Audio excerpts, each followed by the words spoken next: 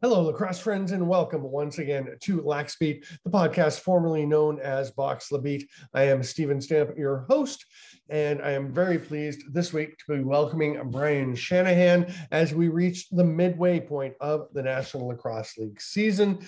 There are 126 games played in the season, and game number 63 was the fourth game on Saturday night of week 13. So we are now officially past the midway point, and that is a perfect time to look back at surprises, at things that we expected that aren't going the way we thought they would, at a bunch of things, and of course, our mid-season awards. Shanny is one of the writers, along with me, my colleagues at Inside Lacrosse, IL Indoor specifically, along with Bob Chavez, and the three of us all made our votes for our mid-season awards. And Shanny and I are going to go through all of them, break them down for the MVP, the transition player and defender of the year, the goalie of the year, and the top rookie to this point in the season. And it's a long and really fun conversation, so we're going to get right to it. Thanks for being with us here on Lax Beat, part of the Lacrosse Link family. We'll see you right after this little bit of intro music, for which I would like to thank, as I should do probably more often, Scotty Comer and his former band Love You to Death. I asked Scotty once for some music I could use for a theme for the show, and he sent me this banging clip that I've used ever since for Lax Beat and Box La Beat, and it is, I think, one of the best bits of theme music you'll find. So enjoy the little clip, and then enjoy the conversation with Brian Shanahan here on Lax Beat.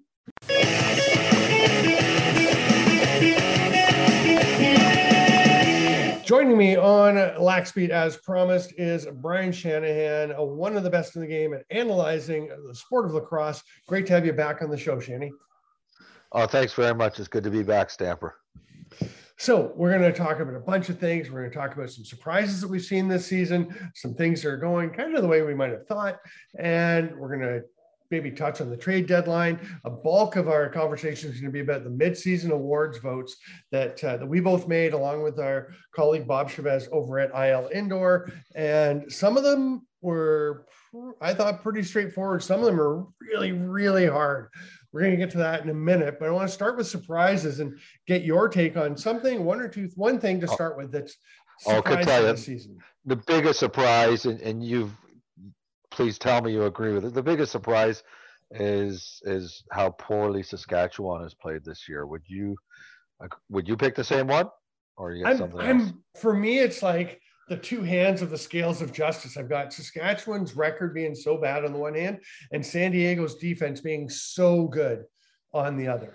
You know what? I would have said my other surprise is San Diego, and you know, I expected San Diego to be pretty good, not as good as they've been, like not, you know, win 6 games after their opening loss.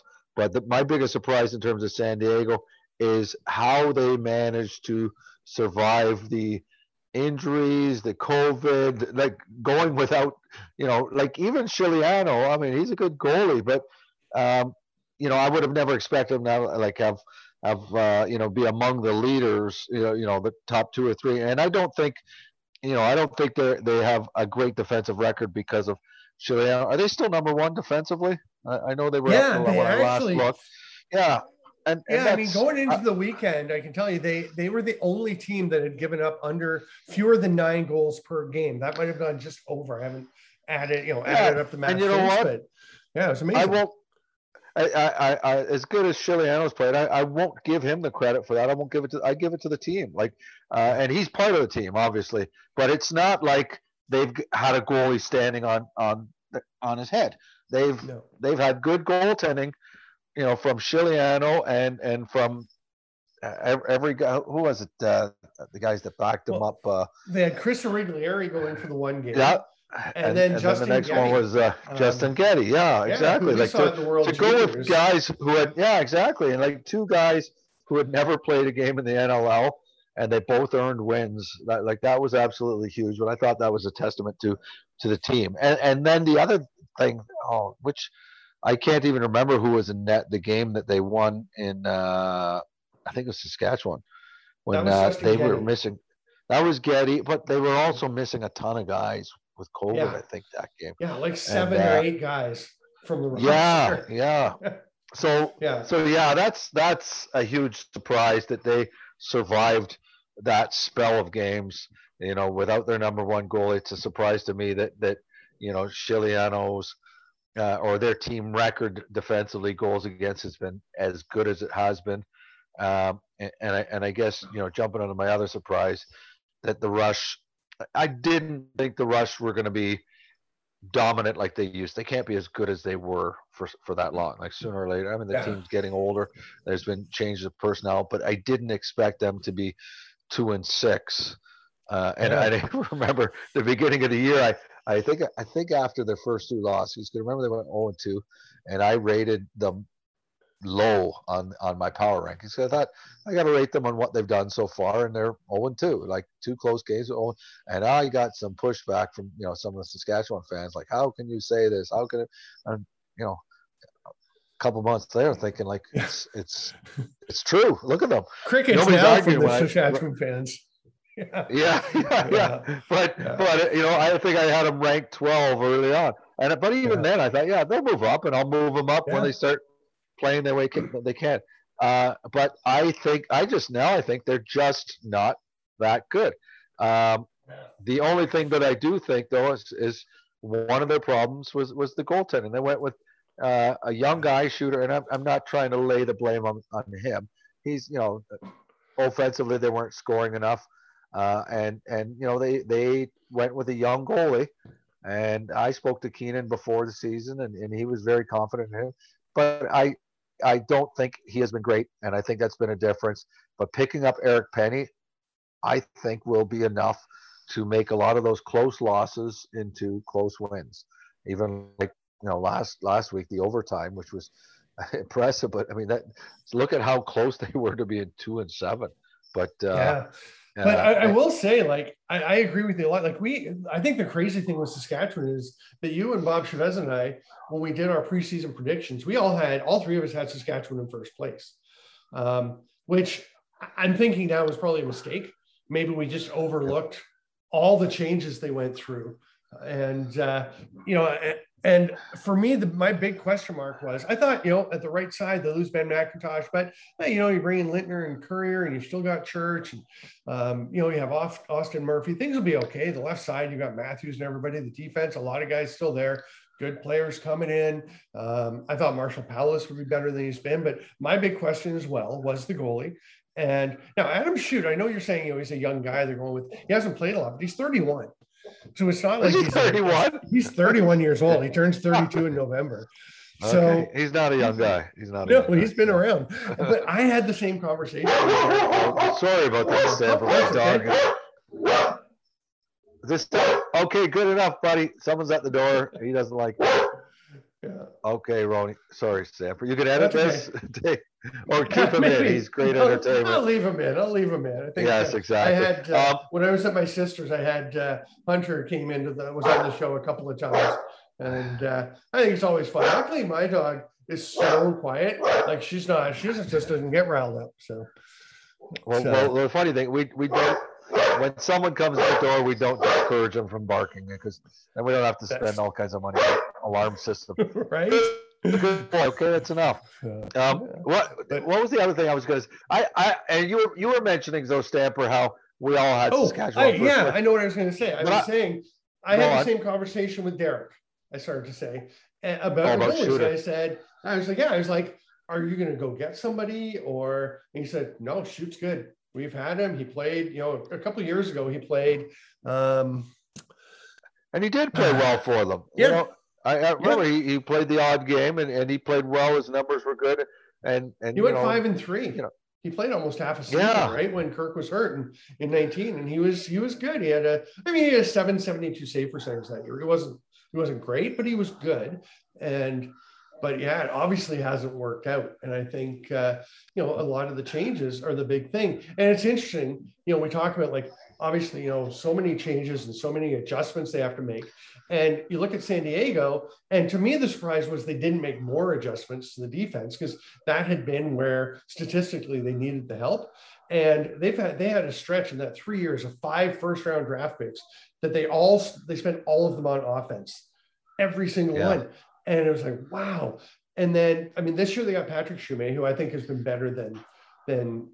better more quickly than I would have expected. But they have, I give a lot of credit. I just did want to get this in credit there to, like you said, the team and to Patrick Merrill and the D coach, Bill Greer, for having the patience and believing that that group was going to get better. Because I certainly was looking at it saying, boy, you might want to spend some more resources on your defense. And they just trusted the process. And so far, so good. But yeah, Saskatchewan, a lot of the, the D, I don't think they've been that far off.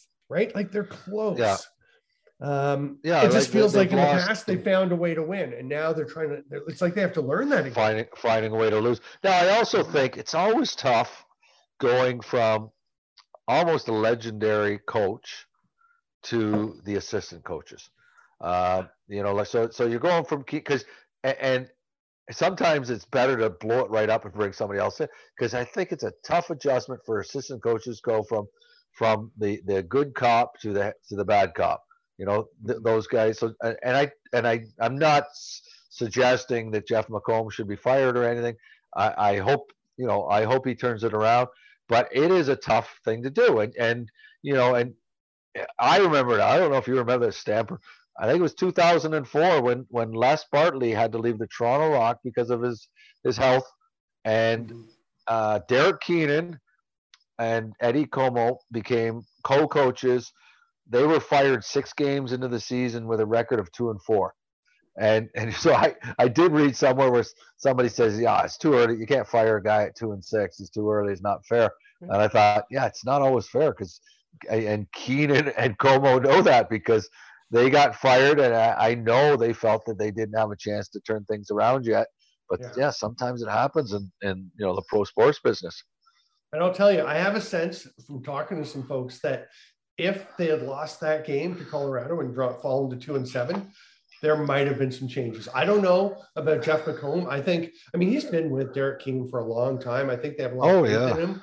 Yeah, but I think, they've got a lot of impending free agents.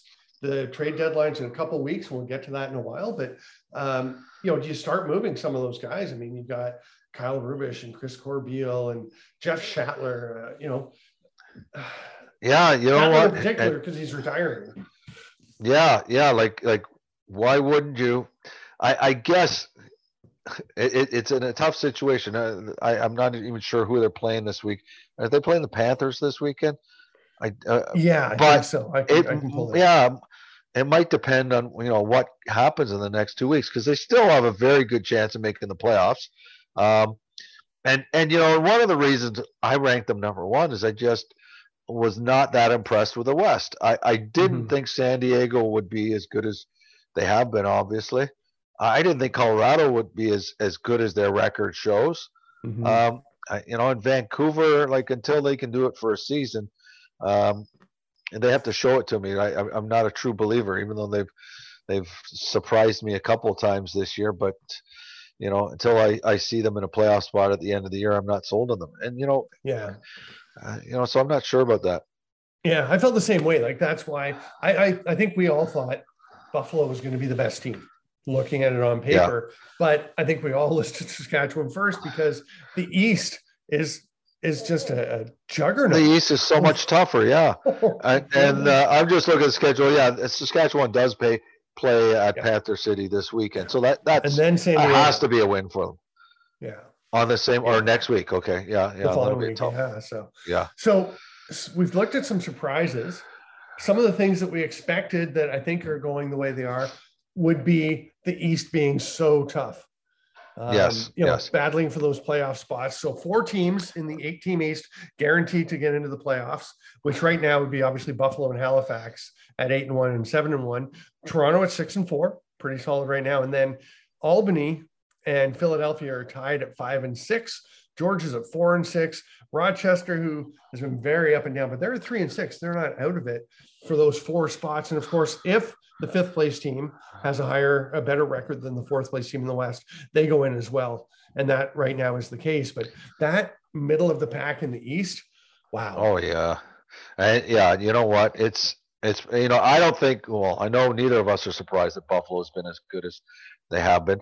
I don't think any of us are surprised that Halifax is fighting near the top spot this year. I'm kind of surprised because I don't think they've played that great from what I've watched. They just win. They just Yeah. Cody Jamieson, has not been his dominant self. I mean, he's been in the league forever, but they've had some games where different players have stepped up to be the stars. But really, when I think of all the games I've watched them play, they've never overly impressed me, except they always seem to find a way to win at the end of the game. Yeah. Whereas Buffalo just looks dominant. They just Yeah. look so deep.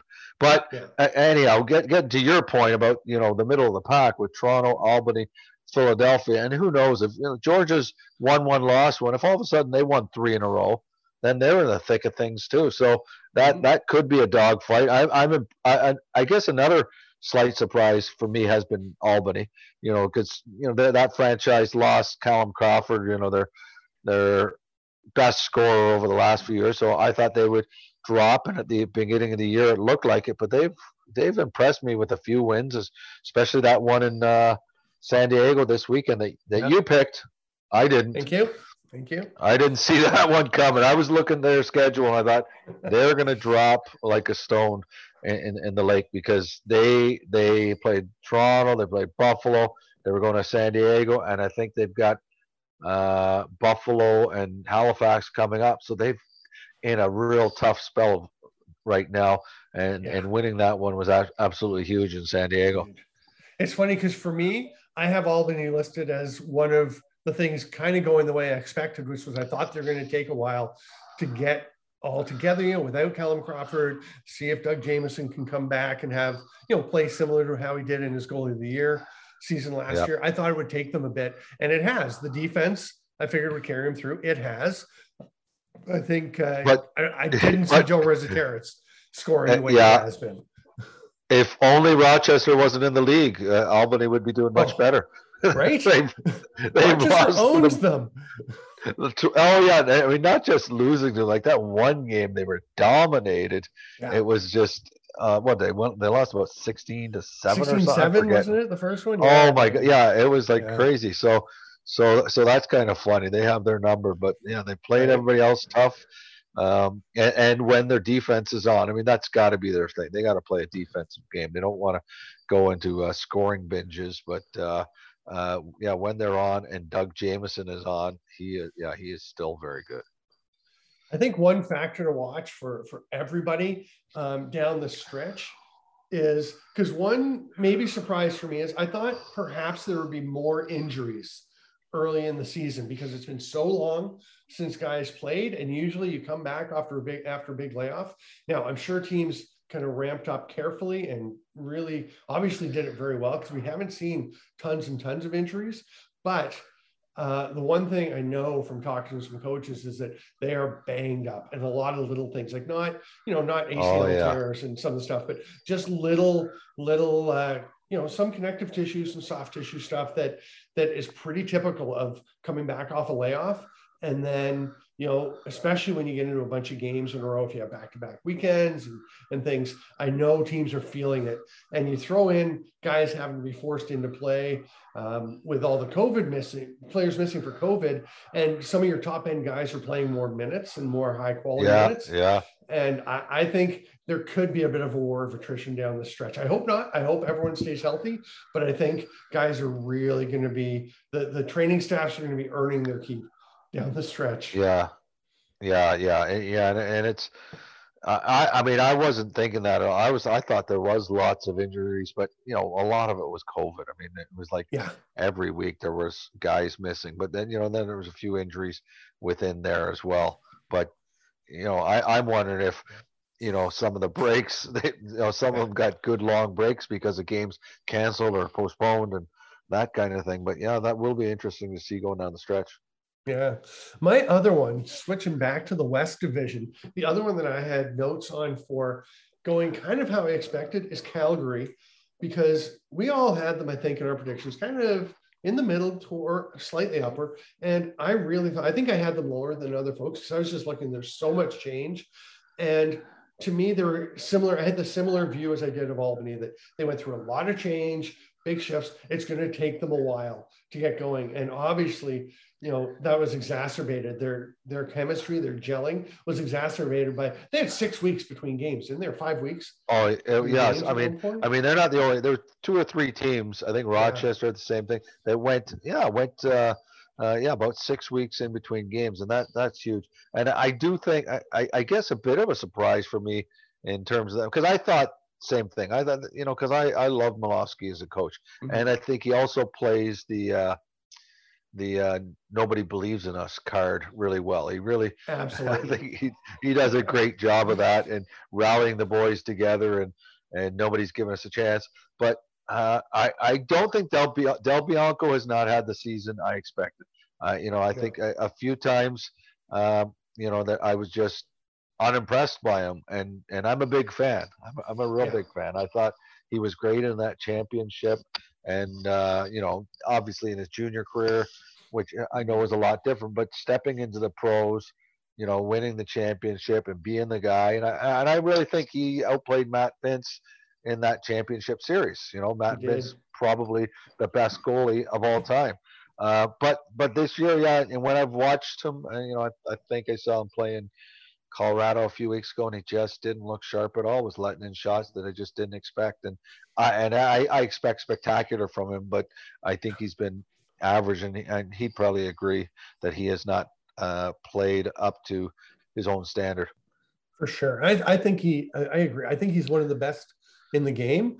I think he will be one of the best in the game for maybe another 15 years, right? But he Yeah, hasn't been one of the better goalies this year. no, no. For sure. He's like, when we talk about our awards picks and we talk about, we're going to say who we voted for in the Island or midseason awards. And we'll talk about our other candidates, like who some of the other strong contenders were.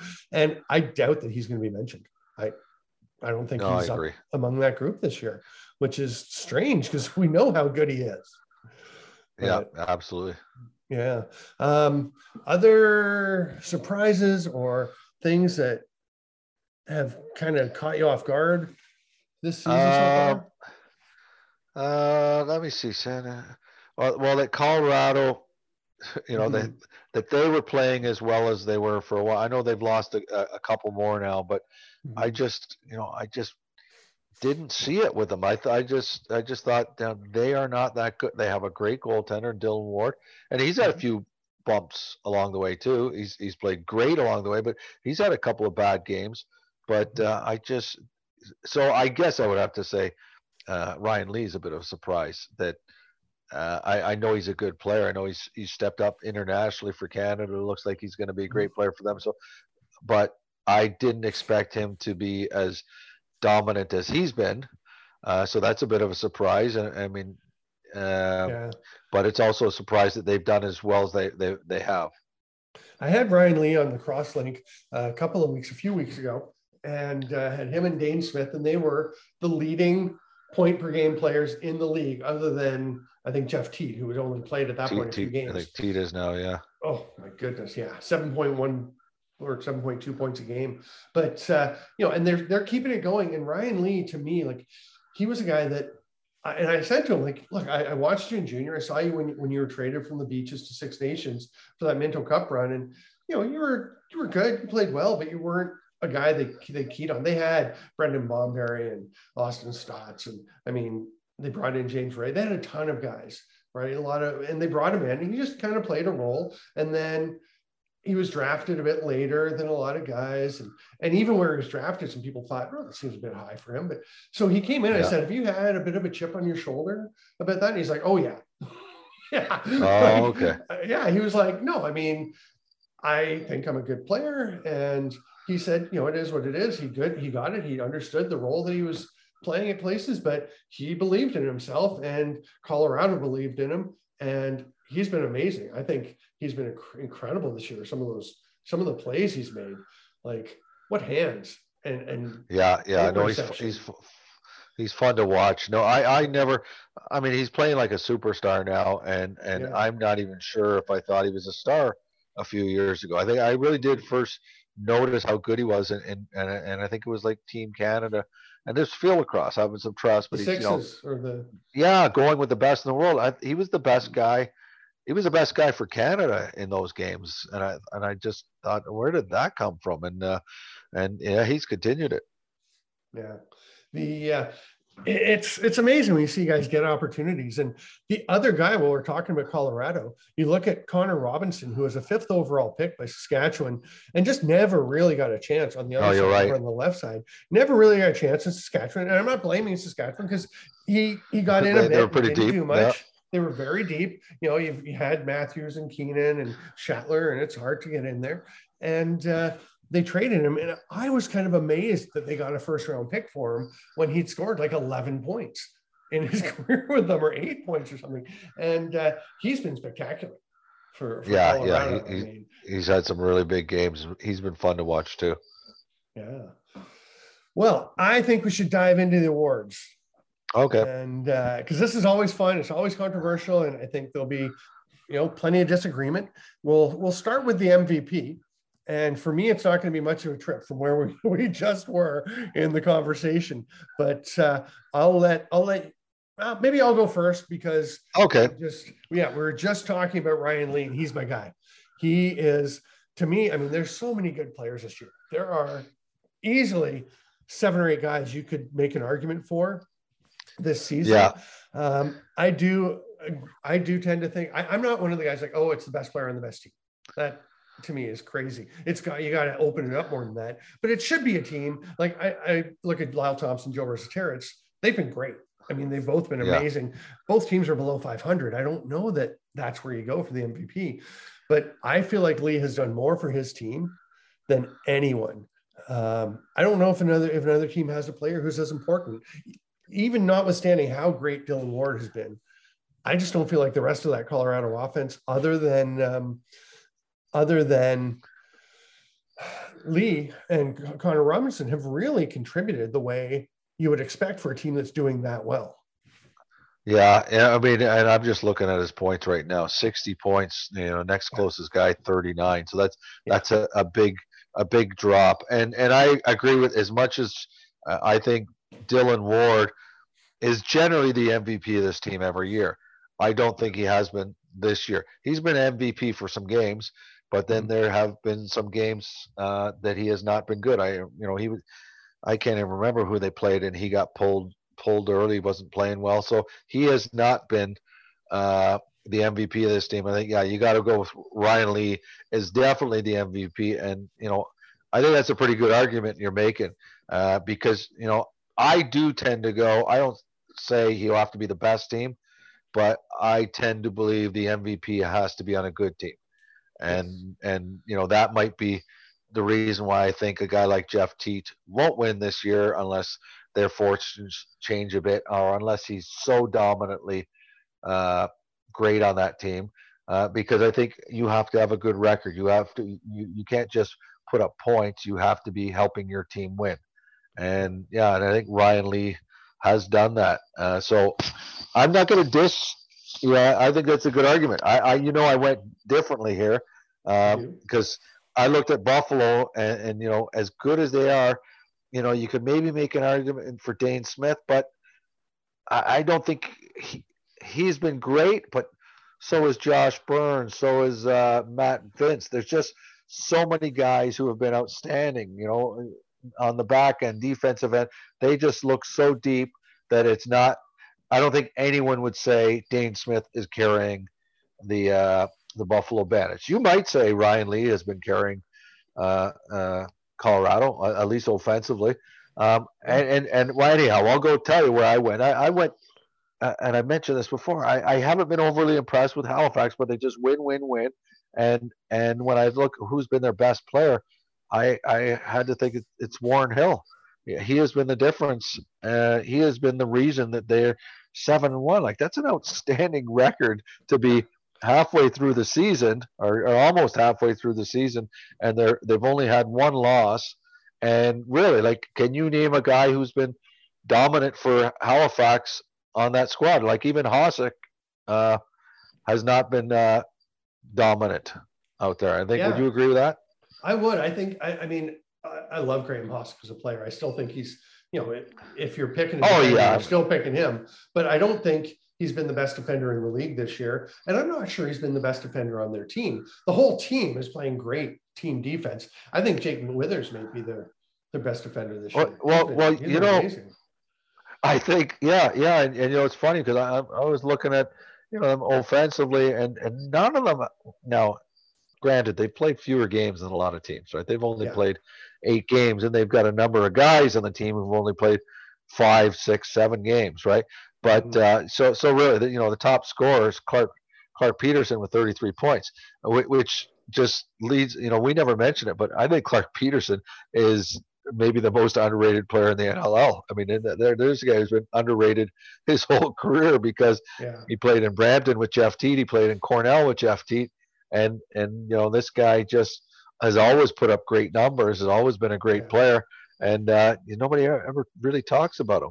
But he played in Brampton with Jeff Teat and Tyson Gibson. Oh, Gibson too, yeah, that's right. And so, it was a great triumvirate, but he was the third guy in that group, right? Because Gibson was a year or two older. So, but no, I think Peterson's been great. He was one guy I looked at and thought, wow, like he has been probably, and I think I mentioned it in my 3 stars last week or the week before, where he's been the most consistent threat for them. But it's a different guy every night. Stephen Keogh's been great the last 2 weeks, right? The lefties Shanks has had a couple of big games. But I mean, it's different guys every night for the them. lefties were so quiet, right, for a while, and then Jameson had a pretty good game. Steph LeBlanc's had a couple of good games. Piniella scored some big goals, but there's nobody on the offense where you could say, oh man, this guy is their MVP. At least that's the way I feel. And yet, this team has got the second best record in the NLL. Where do you give the credit? And I chose to give it to Warren Hill because I think, he's among the leaders of the goaltenders. And I think sometimes when their offense has just not been clicking, he's been the difference. He's been the guy that's made it easy for them to win with only 10 goals. Even the other day, 10-8. Yeah, it was such a difference. Because we talk about, you look at the different teams, and you talk about like Jeff Teat and Callum Crawford being so good in New York. And I think Teat, obviously, with just the numbers he's putting up, you'd have to think about him for this. But they've been giving up 13.7 goals a game. And Stephen Orleman's been good for them as a rookie goalie, as a new goalie, but it's not the same as having Warren Hill and that defense out there. And teams come in knowing, man, we'd better not give up. We better not give up 10 goals because we probably won't win if we do. Yeah. No, you're right. And I do think like Teats, he could be, depending on where he goes the rest of the year, he could be one of those players that is the exception. If he's on pace to, he's on pace to win the scoring title. He'll probably shatter the rookie scoring record, and and there comes a point where you think, man, you got to give this guy more than just rookie of the year if he can do everything that he looks like he can do. And I don't even think he's got super hot. I mean, and I guess that's one of the things. Which is crazy to say, right? Yeah, like over 7 points a game. Yeah, exactly. And he just seems like, he wasn't that great. He didn't get 11 today. Like he just had 7, like so. But that's kind of what you expect with him. But so it'll be interesting. Yeah, he had 7 points, including 4 goals, and he absolutely drilled 3 crossbars. That you're right. He could have had 11. He really could have. Any other contenders you think about? I think Thompson and Resetarits I mentioned already. I had Warren Hill on my list. A couple of Calgary guys I think that played so well, but again, a team that's 3-6, I wouldn't vote for them. But I think Zach Currier and Jesse King. I think you got to consider Schreiber on the Rock. He's another guy who's missed a couple of games because of I think COVID, and then he was having his wife was having a baby. Mm-hmm. But if he had played a full season and kept up that scoring pace, he'd be making a shot at the most goals for us. Yeah, I think when I looked, he was at a pace for over 70 goals if he had played every game. Right. So and he's still leading the league in goals. Exactly. Games, so he's been great. for the Toronto Rockies, been just consistently putting the ball in the net. So he's somebody that you have to consider as well, I think. I'm going to throw one more name in there, a dark horse long shot, but a guy that I think has been so critical to his team, and that's Jordan McIntosh for Georgia. He has played so well all over the floor, and just really, I think, is the difference between them losing a lot of games and still being kind of right in the hunt.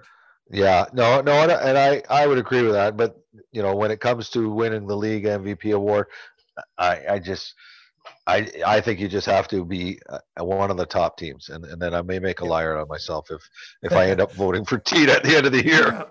Right? Yeah. All right, we are going to move on, and as we move on, we will jump to transition player of the year, and I think we're going to disagree here again, Shanny, and I think you're wrong. But why don't you go ahead and I picked the player. I picked Challen Rogers, the same guy that I picked preseason, and I know you're going to pick Jordan McIntosh. Am I correct? No. Okay. No.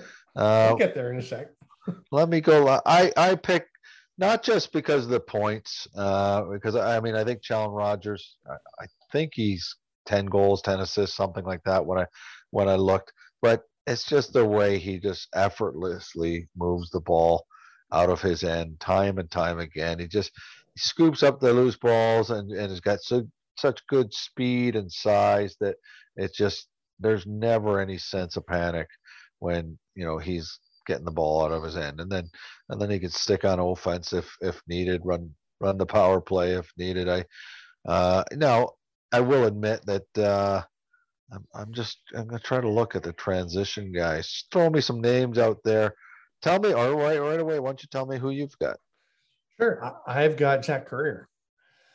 Oh, okay.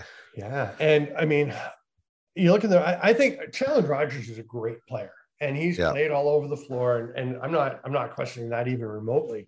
But I mean, he's got, like you said, 10 goals, 17 assists for 27 points. He has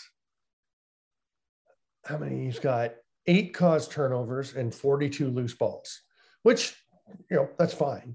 But to me, Zach Currier only has 8 points, 6 of them goals. Some of those goals are spectacular. He has 112 loose balls. He's second in the league to Reed Bowering, who has played a couple of more games.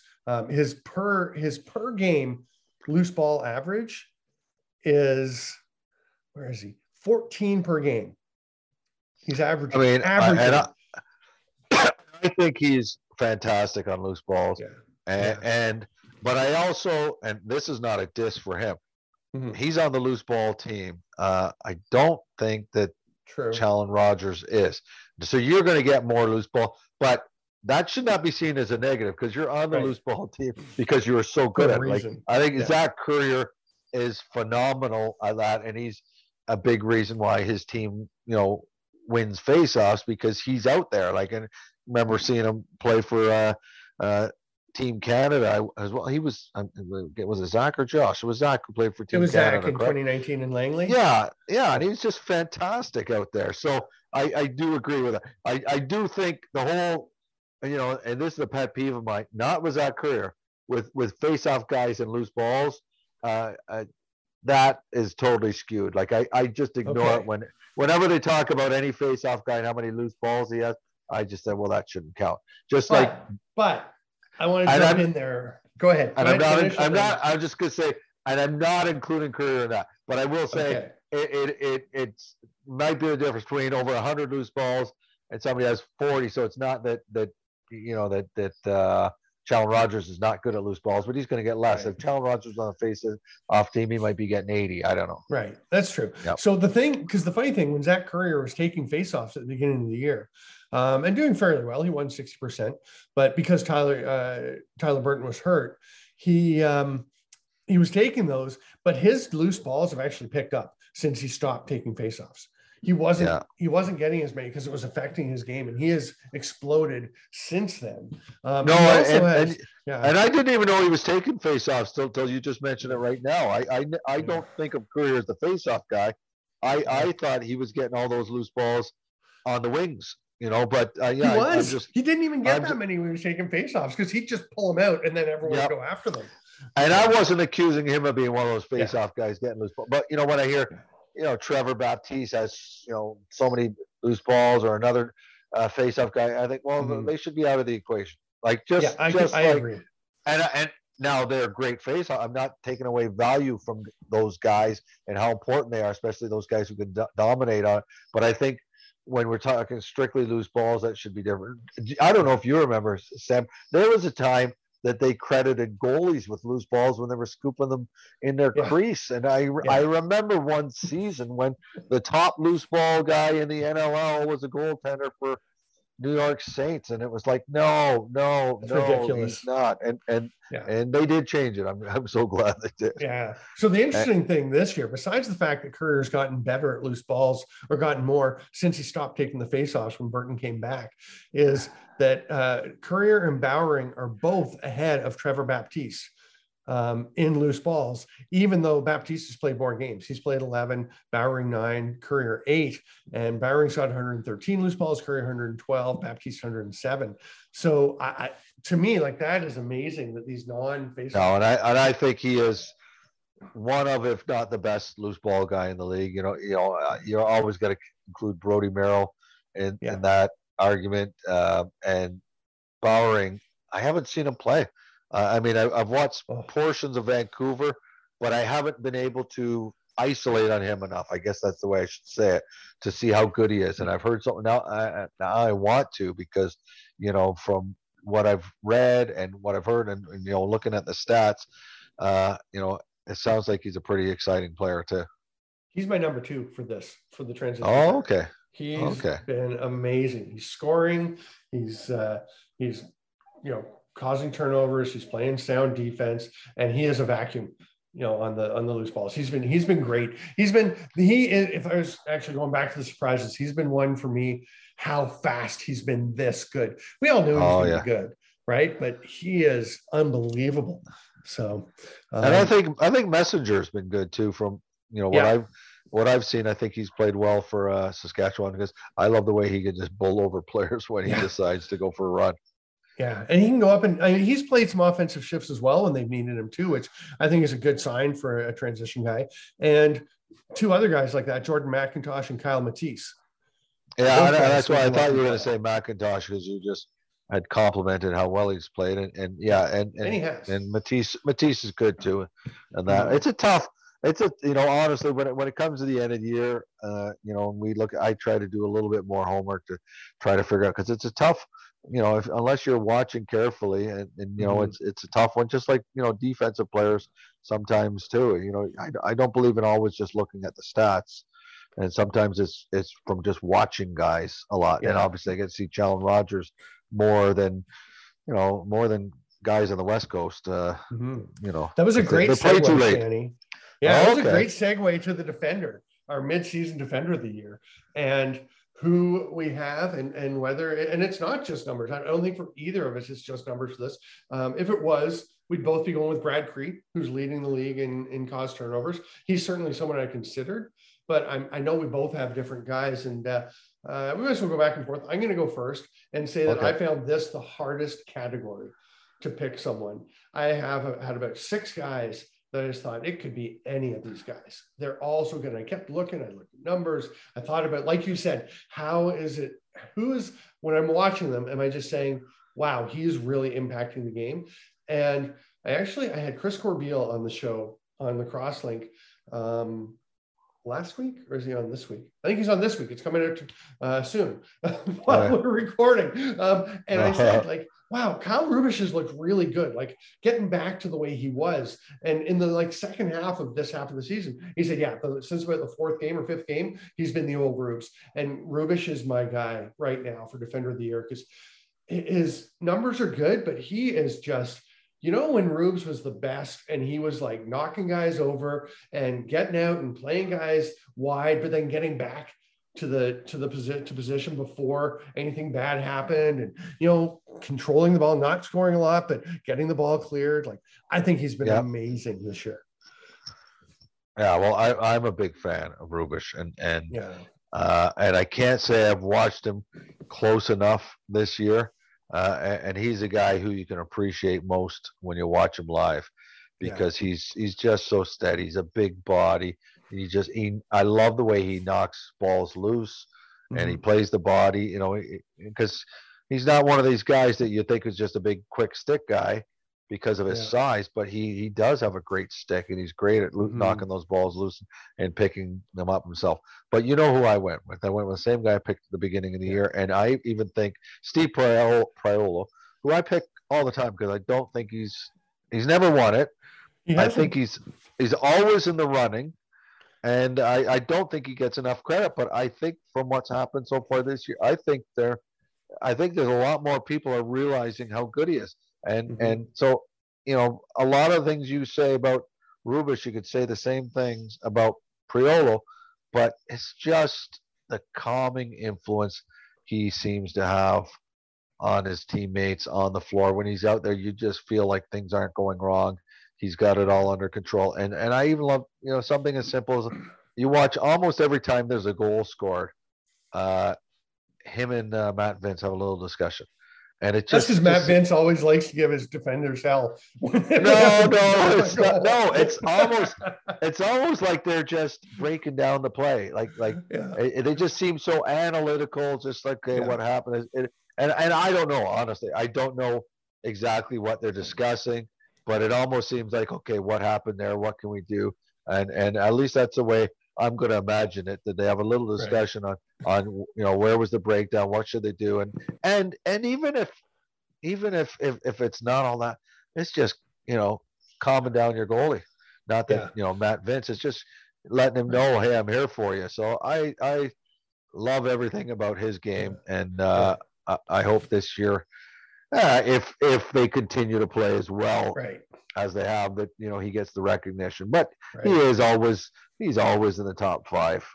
Yeah, and I was largely kidding about Vince, but there's some truth to it. He definitely will let his defenders know if he didn't like what they did or where they were. Hey, all great goalies. I had a discussion with, and I know we'll probably go to goalies next, with my brother with the Leafs, and talking about goalies, and all great goalies can sometimes get nasty. Like, my brother never played with Patrick Roy, but we all know that, Patrick Roy was very strong, opinionated. I think, Martin Brodeur, somebody once told me that there was never a goal scored on him that was his fault. It was always somebody else. But sometimes that's what makes some goalies great, is that they believe so strongly in themselves. It's always somebody else's fault because they have that confidence and they don't get down on themselves. And so we always said, you would always put up with a goalie's idiosyncrasies. Right? A good goalie could have idiosyncrasies, could have his little fits, could have his little tantrum. And I'm not saying Matt Vince does, but I played with goalies that, whatever you said, that's already he's a goalie. Until they're not playing well anymore. Exactly. He's a jerk. Right? Yeah, if a goalie turns bad, and all of a sudden you're saying, "Oh, that guy's he's an ass." But when they're playing, I say, "No, he's a goalie. He's a goalie." For the record, Priolo was the other guy. I was waffling between Rubiš and Priolo and Mike Messenger. Were kind of my 3. And it's so hard. This was, for me, the hardest one. I think Messenger, like you say, he's just bowling people over. He is taking a lot of face-offs and doing okay at them. But Priolo, I definitely, if you talk to coaches and opponents, forwards on other teams, and say, who is the hardest guy to play against? A lot of them are going to say Priolo. And to me, that's a big endorsement for him to finally get a Defender of the Year. So, anybody else in your candidates list? Like anybody else that you're like, ooh, that'd be a good candidate? No, just Priolo. Okay. I'll throw a couple in. I think Mitch Desnoux has been really good for Toronto. I had people who, when they traded for him, I was like, wow, that's a great pickup. He's the best guy in that trade. And people were like, it's pretty good. Like, no, just wait. I think he's been great. And I think, and Cree, we did mention Bradley Cree. He's been excellent. I also think, Chad Tutton, I think, has been outstanding for Georgia. really stepping up. And I'll tell you one guy that I think would be in this conversation if he'd been able to play the whole season. He's only played 4 games, but Adam Bomberry for Albany has been, and they have such a good team defensive approach, and he still has stood out in the games that he's been in. He has been sensational. Oh, that's good. Yeah. No, I honestly, I haven't watched that closely enough to notice all those guys you've mentioned. I've watched almost every Buffalo game, but yeah, I could understand the sentiment with Albany too, because I think when they're on their defensive game, I mean, what do they hold Saskatchewan to, like 4 goals or 5 goals, something like that? That was ridiculous. 5, I think. Yeah, crazy. Yeah, but you're not wrong about Priolo just because you've seen him more. Yeah, he has been that good.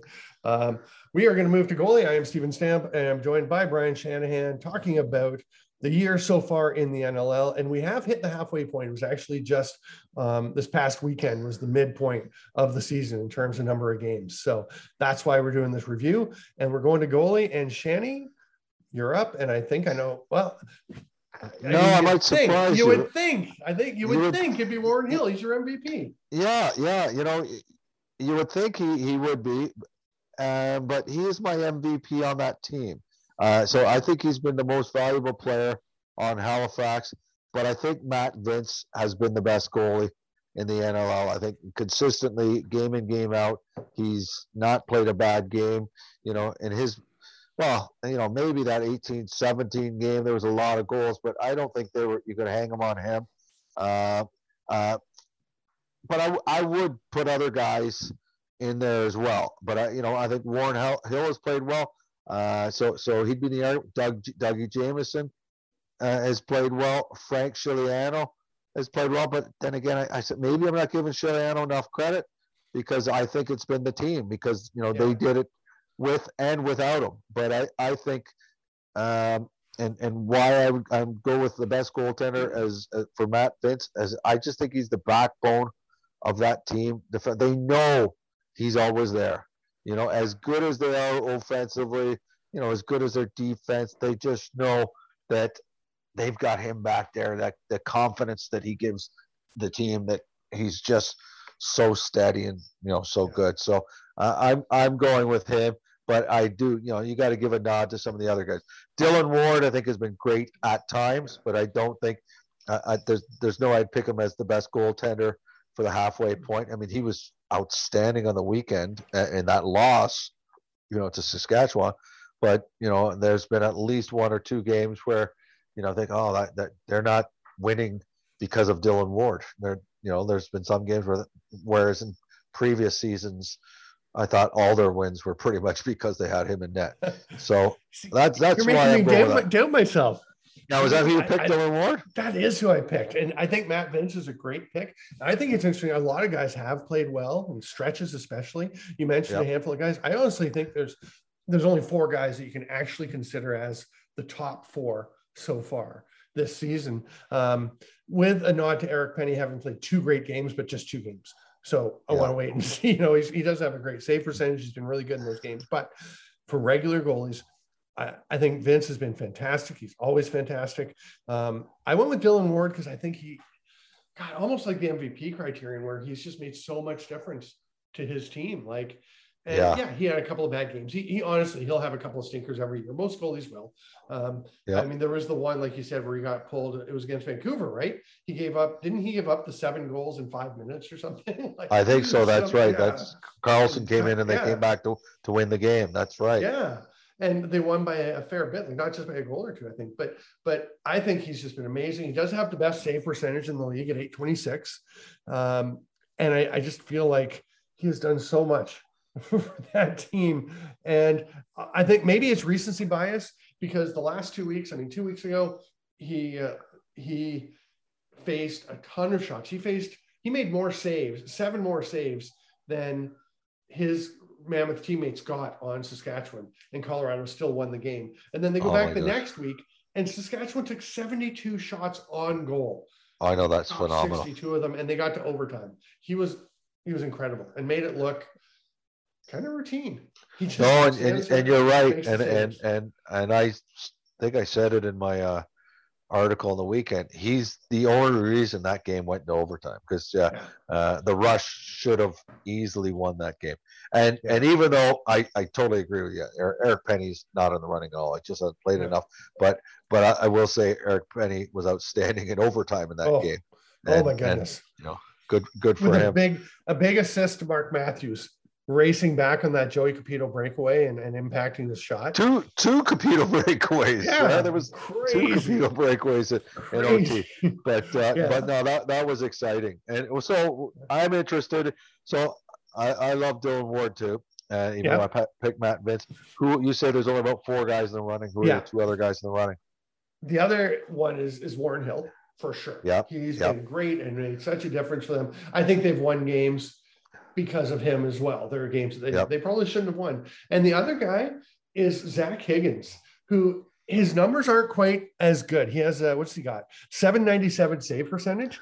But when I watch his games, I'm just thinking he is facing so many high quality shots. Like the difficulty of the shots that guy faces must be among the highest in the league. There's guys naked on the crease. There's guys with great angles. And he's stopping so many shots. I think he's been terrific for them, especially given, we were calling the game when that ball went through his mask and hit him. Right, and I just thought, how do you come back from that as a goalie and let guys keep firing those balls at you? And he was back like 2 games later, right? Yeah. And the next game he missed because he had COVID. Was it COVID? Yeah, that's right. Yeah. That's right. Yeah. That's right. No, you know what? I'm a big fan. I'm a big fan of it, and I think he is, one of the reasons why Philly went from, that team in their first year back where they lost a bunch of close games to, a 500 team now, because he gives them a chance to win every game. Yeah, I think so, and I think they've got some good defenders. They do some good things, but I think they're still coalescing as a team defense, and I think he's giving them a margin for error that is allowing them to be more successful than they would be with an average goalie. Yeah, no, I can't disagree with your top 4. Okay. So our final category is a bit of a slam dunk. I'll let you go first, even though I think we're forth, so rookie of the year. Rookie of the year. Yeah. Teat. But you know what? Like, I've spoke a lot about Teat. He makes it look effortless, but I would like to use this opportunity to talk about how many good rookies there are. Like, it is ridiculous. Like, well, you and I know you've seen Patrick Dodds many times, but we saw him playing in the World Junior Tournament in the summer. I wasn't overly impressed. Now I'm beginning to think, okay, well, maybe that was the team he was on, because Team Ontario or the East Team East, Canada East was a lot more dominant than Canada West, the team that Patrick Dodds was on, and Dodds probably came in with a lot more fanfare than anybody on Canada West. Would you agree with that? And he 100%. Played well. I'm not saying he played bad, but he just didn't shine the way I would have expected. But what he's done so far this year in the NLL has been tremendous. I believe he leads his team in scoring. 38 points. I think he got the overtime goal or the winning goal the other day. Winning goal, winning goal. 4 goals. 4 goals. Yeah, that's right. Late in the game, I think he had 4 goals. Yeah. So I think he's been fantastic for them, and been a leader on a young team. But obviously, there's more guys than that. Trey Leclerc's stats are great. Tehoka Nanticoke, he just looks like a man who's just fitting in with a great team. And I think some of it, Nanticoke, whenever he decides he wants to drive to the net, nobody can stop him. But hard to stop him. His numbers might be better on a weaker team. For sure. They don't need him to be the man. He just needs to be one of the guys. So he's been great, and he's like a 7th option there. And by the way, it's Tehoka. It's Dave Hogan. No, you're absolutely right. Don't be afraid to correct me when I get these wrong. Okay. It's funny because my son is on Buffalo too. So he actually told me that too. He said, "Well, actually, the right way to pronounce it, Dad, and say it again, Tehoka." Dehoga. So it's the T is like a D, is pronounced as a D, Dehoga. and the K is pronounced as a G. So it's Dehoga. Dehoga. Yeah. Okay. Yeah. I actually, the first game I ever called with him in, it was an MSL game in Coburg. And I actually wanted to be sure because I'd heard different things. I was pretty sure I went and just hung out by the bench and talked with Rich Kilgore, which is tons of fun anyway, and waited for Dehoga to come out of the tunnel and just asked him, hey, want to know how to pronounce your name? He told me, we're good. So well, that's good. Yeah. And then if we're talking about pronunciations, it's hilarious how many times we've met guys who've said, oh, whatever, whatever. Yeah. It's like, no. And generally never ever ask the head coach how to pronounce a name. The head coaches never know. No, they always get it wrong. One of my favorite name stories, while we're on names, with the 2012 Mann Cup, Langley is playing in Peterborough. I'm calling the games on the streaming, and I want to find out how you pronounce the player whose name is spelled Bilic. So I said, I want to talk to him. Oh, there we go. They said, go find him. So I go and I can't, he's supposed to be at the hotel. He's not there. He's gone out somewhere. So I call him. They give me his number. I call him. I get his voicemail. He says, hey, you've reached Nick Bilic. Leave me a message. I'm like, great, Bilic, we're good. I'm good to go. It's his voicemail. And I'm calling games in the NLL and I hear people saying Bilic all the time. So I go down to the bench before the game and I go to Derek Keenan and I say, hey. Oh, don't ask Keenan. He says, like, how do you pronounce 79's name? He goes, Bilic. I'm like, I don't think so. He says, he calls me. He's like 20 feet away from me. He's like, Blixie, come here. How do you pronounce your name? Nick goes, Bilic. And Derek's like, what? I almost went through the same thing, asking Keenan once, and he's talking about Bilic, and then already at that point you had people arguing about the way to say it, and there was one day, I guess we were doing a game in Saskatchewan. I'll try to say Saskatchewan the way the locals do. Saskatchewan. That was nice. You did really well there. Yeah, usually I don't even try because I'm from Toronto. But anyhow, I think you do it just to annoy them. Exactly. But anyhow, so they were on the road. He didn't play the previous night, so he was practicing by himself that day. So we just went up and said, how do you say it? And not only was it Bilic, like with the accent, he said, and the best way he explained it to me. But again, it was like, I don't care, Bilic, whatever, that's fine. But no, I said, I want to know how you, and he says, it's just like the hockey player Lucic, where you really put the accent on the first syllable. And I thought, oh, you're right, because they're both, no, I don't want to get where they're from. Was it Slovenian or Serbian? Serbian, yeah. Serbian, yeah. And I thought, the really. Serbian national team. That's right. And so I remember that night. We made sure that it was Bilic, and somebody going on Twitter saying they can't even figure out how to say his name, and I think you actually came to my defense in Twitter that was 5-6 years ago. Well, dude, the funniest thing that night, the night the Saskatchewan was in Toronto, I'm doing the game with Andy McNamara, and I tell Andy, like, I just double checked with Nick, it's Bilic, and he's like, okay. So Nick, of course, gets a breakaway 2 minutes into the game, and Andy pronounces his name correctly. And the National Lacrosse League sends him a message saying, hey, you got that guy's name wrong. It's Bilic. Oh, that's funny. No, it's not. So the funniest thing I thought was the rest of the announcers in the league seemed to go to Bilic for a while. I was like, is that like a compromise? Yeah. I don't know. Well, honestly, I would have thought that, and if I didn't hear it from the horse's mouth. And that's why I'll give you credit, because usually that's what you do. You go right to the guy. And I'll tell you a funny story. I know I've said this. I don't know if I've repeated this story on air or not, but it was Steph LeBlanc, his uncle. I knew his uncle. He fixed a lot of sticks, and he was always around the rink. And I said, okay, I want to know how to pronounce his name. It's not, because we've heard some people butcher his name, right? Like Stephane LeBlanc. Oh, and it's not LeBlanc, like that's the worst. No. But I said to his uncle, who's French Canadian, I said, like, so it's Steph LeBlanc, and he goes LeBlanc, and he said it with such a great French accent. I just said, I'm sorry, but I don't think I could do that, right? But that's the proper French LeBlanc, right? And I just thought I didn't want it. It would almost sound like I was making fun of his name if I started pronouncing it like that. Honestly, it's like the one other one that still stands out to me is Jacob Rouet, because Oh, you told me his mother. Was it his Right. mother that told you it's Yeah. it's Bonnie roulette? messaged me one day. I've known Bonnie's a huge volunteer in the sport and just a great lacrosse person. And she messaged me and she says, Stamper, why is everyone saying, oh no, you know what? It was it was after a game in Rochester, and we're literally at that bar across the street from the arena, a bunch of people hanging out. And she's like, why does everyone say Rouet? I was like, I think because that's what we think it is. Yeah, She's yeah. like, it's Rouet. And I was like, oh, Roulette. wow. So I told everybody, and nobody will do it. Like people just won't do it. Everyone, the league's decided it's Rouet and whatever. And because Jacob, like you said, he's like, oh, that's fine.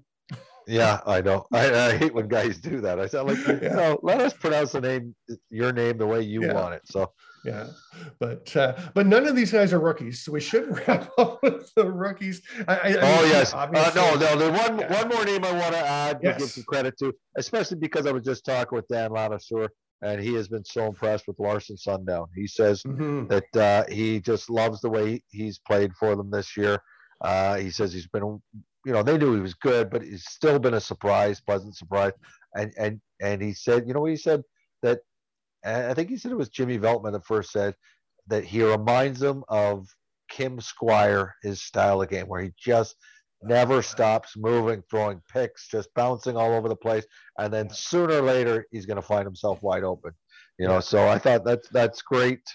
That's a great comparison because I remember Kim Squire in his prime. It was so fun to watch. It Oh just my goodness. it was like a mosquito out there just bouncing back and forth. I was just thinking about Kim Squire the other day or the other week because Jesse King made that save on the empty net. And it reminded me, Kim Squire made one like that in CLAX. He came back after he'd been retired for a while and played in CLAX, and he was still so good. And he made a save like that where he just threw up the stick. And I was thinking about it, Kim Squire. Oh, what a beauty Kimbo was. Oh my goodness. Oh yeah. For the record, I'm on Teat too. I honestly, before this past weekend, I was thinking, okay, I'm going to go with Bowering right now because he has been fantastic. Yeah, and then I didn't Teat's going to have it at the end of the year. Right. But I mean, then Teat goes out and scores 7, could have had 11. And I was just like, I just can't do it. I got to go with Teat. It's a great year for rookies. I mean, it really is. I mean, it's a shame that some of these guys are in the same year as Teat. But it's the double cohort, right? That, with the few drafts. And the thing, like we haven't even mentioned, you mentioned a bunch of great guys, but I mean, Ryan Smith, who has 13 goals. Yep. Ethan Walker's looked good. I mean, I'm just looking down the list and like this, so many. Charlie Bertrand has been a real surprise for me and outstanding for Rochester. Never played box before this season, and he's been good. He's kind of slowed down a bit, I think, lately, but really good out of the gates. Tate Katoni, he's only played 5 games. He's got 16 points, and he came out with a bit of a blast. So there have been some guys who've doing well. I just think Bowering has been outstanding. And you know what? Stephen Orman. To be playing, he's basically won the number 1 spot in New York. And I know its stats aren't great, but you're on a team that's 2-7 or whatever they are. But he played a great game against Toronto Rock last weekend, and I've watched a few of his games, and I think he's been good. So just the fact that a rookie can become the number 1 goalie on a team, and I went into the year also saying that's one of my biggest concerns that New York Riptide is they have no experienced goaltending, and it's still a big thing, but I think you got to give a nod to him for being a rookie, to cracking the lineup and playing well, and giving them a chance to win a lot of games, and he actually he was the best goalie on the floor on the weekend against Toronto Rock.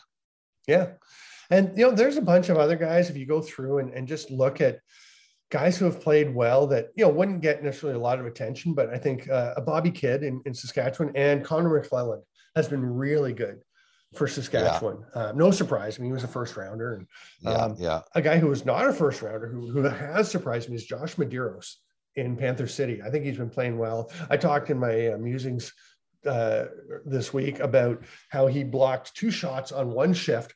Then, Vancouver gets a reset and a fresh 30. He just kind of takes a quick peek, says, okay, let's keep going. He just keeps playing. And God, that must have hurt. Blocking shots hurts like hell. Was he a Brampton kid? Did he play for Brampton? Yeah, Brampton Junior A, one season with Brampton Senior, and then he was in Owen Sound. Because you know what? Speaking about Brampton kids, because it just reminded me. When I spoke to Dan Ladouceur just recently, he told me that he's been so impressed with Andrew Borgatti on New York Riptide, another Brampton kid who's another rookie. Brampton kid plays defense. He says, I have no problem putting him on the floor the last minute of any game. He says this kid has been great. So give a nod to him, because you don't always, what generally we notice the guys with the goals. You don't always notice defensive guys. You notice the loose ball, looking at the stats, but sometimes talk to the coach about what they think, and I know even as a player, as a defensive player, that's what kind of player I was. It was just the biggest compliment you could get from your coach wasn't anything he said except for get on the floor, like in the last minute, of a game, right? That kind of thing is when you get on in the most crucial situations, and for a rookie like Borgatti, that's pretty good. Yeah, no, that's a great point.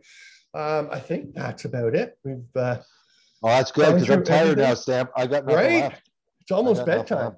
But yeah, I think I'll go watch the Leaf game. I think they're Leafs, see if they're playing lacrosse again, another 10-7 score like on the weekend. Right? Their last game was only 5-3 or something, right? That's right. But I mean, on the weekend, I think, what was it?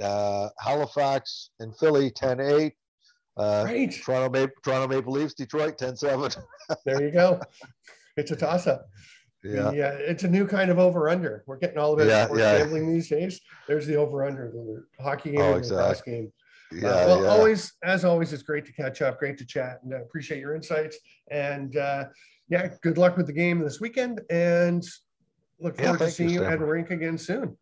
Yes, exactly. No, it'll be fun to be back. It was fun doing that game with you earlier in the year, Stamper, and I look forward to the next time we get to do a game together again. It's always fun. Sounds great to me. I mean, and for folks who wonder, like, this is pretty much what we do anyway when we're like driving down to a game or whatever, is talk about this kind of stuff, right? So it's pretty similar. This is kind of like being in the car with us as we're heading somewhere, or sitting at dinner when we were in Winnipeg this summer or last summer. And it's a lot of fun. Excellent, Stamper. Thank you very much, and we'll catch up with you later.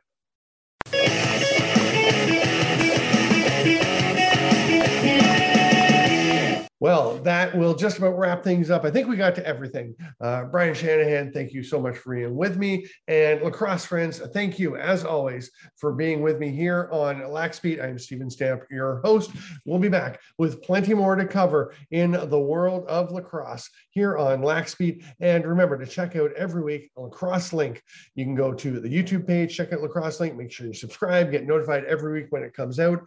And you can also go to Lacrosse Sports Network on Thursday nights at 8 p.m. or the archive trays on the Lacrosse Sports Network channel. Thanks once again, lacrosse friends, for being with me here on Lax Beat. We'll see you next time.